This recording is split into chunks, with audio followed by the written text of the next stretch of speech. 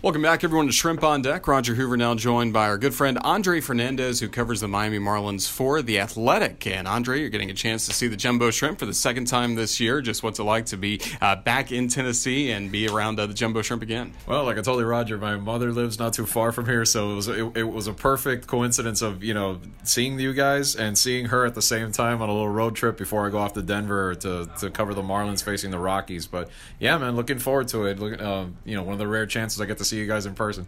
I don't know, of course, you keep up with the Jumbo Shrimp on a day-to-day basis. It's got to be interesting seeing how this club has changed from the first time you went to Jacksonville. Yeah, absolutely. I mean, you definitely added some offense in recent weeks, with the trades the Marlins made. Jazz Chisholm is assigned here now.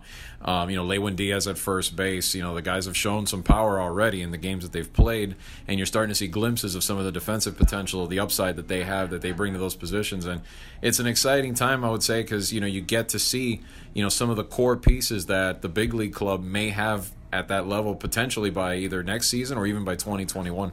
I don't know, for you, even looking at 2021, you went position by position, really the pitching staff, every single role in there, kind of mapping out who could be in Miami in 2021. A lot of Jumbo Shrimp on that list. Yeah, definitely. I mean, Sixto Sanchez right now, he's completing, career innings as far as he goes, which is a good sign, the strong arm that he's shown this season coming off what he had last year. Edward Cabrera had a little setback recently, but he's had a good year overall. Same situation where he's progressing. He's part of this rotation now too. And, you see these guys develop right here. And again, very similar to the other ones that we mentioned on the offensive side. I mean, they could all be in Miami forming a pretty nice core of, mid-20s guys that are, ready to take the team, to a potential next level of contention. And I know you're working on a story on Lewin Diaz. It's not out yet for The Athletic, but just your overall impression of getting to talk with him for a little bit and now getting to see him in person for the first time. Yeah, I mean, pretty impressive kid. I mean, tall, he's got that good, body frame, very athletic looking, he's not really known for, blazing speed. That's why probably, he's taken to first base a little more than the other positions in the infield. But, from even talking to your manager, talking to Kevin Randall, he's very impressed. He thinks if he's not major league ready, right now, there's aspects of his game that are already, which that's an encouraging sign because to me, a lot of people have maybe wondered if he'll be ready by 2021. I mean, he could be a guy that could get called up next year from the sounds of it. The bat's coming along. We've seen the power. Maybe, you want to see a little more consistent approach there too. But, overall, I like what I've seen so far from the kid. I mean, pretty good from the left side too, which is a popular trend right now with the team. Yeah, I was going to ask you about that. Not only, of course, him coming in, Jazz Chisholm, the shortstop, Jesus Sanchez, who looks to lock down maybe one of the corner outfield spots. Just as someone that has watched so much baseball at Marlins Park, what kind of advantage is it for the Marlins to have a lot of lefty power bats? Well, there's some pros and cons to it. I mean, from the lefty side, obviously from the pull side, it's a shorter porch in right field. We know Marlins Park, the walls are pretty far for, to hit home runs in, but that can be an advantage to a sense. I mean, they also want to have guys that can spread the ball everywhere, which it seems like these guys profile as those types of players.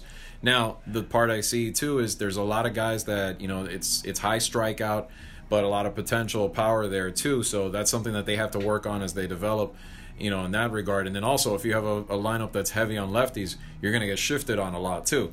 So that's interesting. That's going to be interesting to see where teams continue to, where they continue to adjust as teams adjust, because as you know, from game to game, at bat to at bat, that's constantly a part of it now with all the data that's out there. And, but these guys, the upside is definitely exciting to see because, as we know, the organization where it was about a month ago, a lot of good pitching.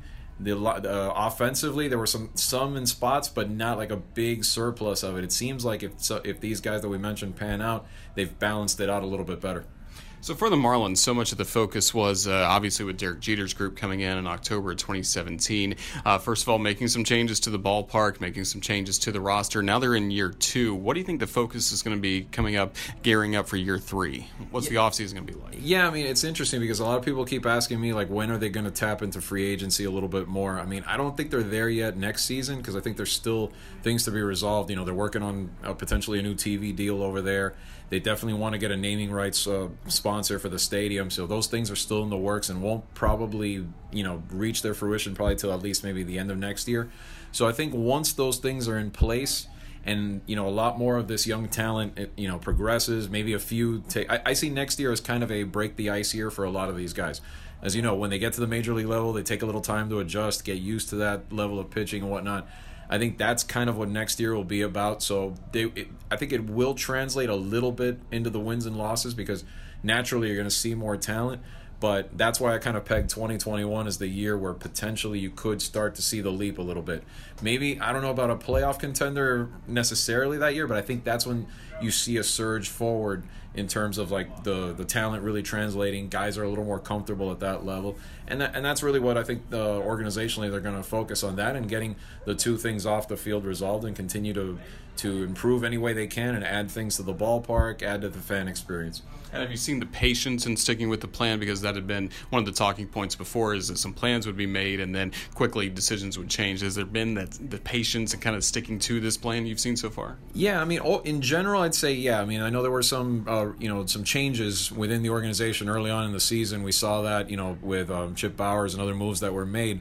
But overall, I'd say so far it's still on track. That's where I think it's going to be interesting in the next year and a half because, results will be expected a little bit more by that time, and it won't be so much on, hey, we're building it from the ground up. Now people are going to, they're going to want to see, in the wins and losses department, an improvement or at least a sign showing that it is still trending upward, trending towards their ultimate goal. And for you cover the Marlins for The Athletic. First of all, what can you tell us about The Athletic if any of our listeners are not subscribers, which I suggest they do become subscribers because I love the site. Yeah, definitely. I mean, I would definitely recommend it, not just because I work there, but it's, I keep, the one thing I hear from people all the time is just the difference in terms of, just the quality of the product. There's a lot of in-depth stories there. There's maybe not so much, the nuts and bolts of the day-to-day stuff as much, but I think you really get a sense of what goes on, beyond the obvious with the team. There's a lot of stories about players. There's a lot of good analysis about teams, not just, baseball, but even if you're a fan, obviously of the NFL or the NBA, NHL, you get all of that in one really cheap package for a subscription there. So that's the one thing I think that can offer that goes beyond, just maybe, a handful of teams. I mean, everyone's got, different favorites across sports. So, I mean, if you really want to follow it in depth and really get a real feel for your team, I think this is a great way to do it. And then, of course, for you, your beat is covering the Marlins, but is it a great resource to have guys in the Athletic family like Ken Rosenthal, Jason Stark, who just won the Spink Award this year, Peter Gammons? Are you able to lean on those guys very much or work together on stories? Yeah, absolutely. I mean, that's the other part of it, too, is that, every once in a while, there's some crossover there. I mean, not all the time because they're on the national level and they're obviously dealing with, they're looking at every team, not just the Marlins, but, you can go to them or they've been good, they come to you and there's interaction. And not just with those guys, but even in other markets, there's a lot of times where I've collaborated with, the Red Sox writer for us or the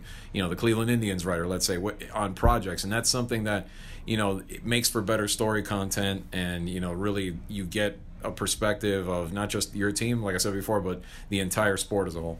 Well, Andre, thank you so much for making the trip to see the Jumbo Shrimp once again, even this time on the road here in Tennessee. But just best of luck in your travels and continuing to cover the Marlins. You do great work. Thank you for joining us. Thanks, Roger. Anytime, I'll always be available for you.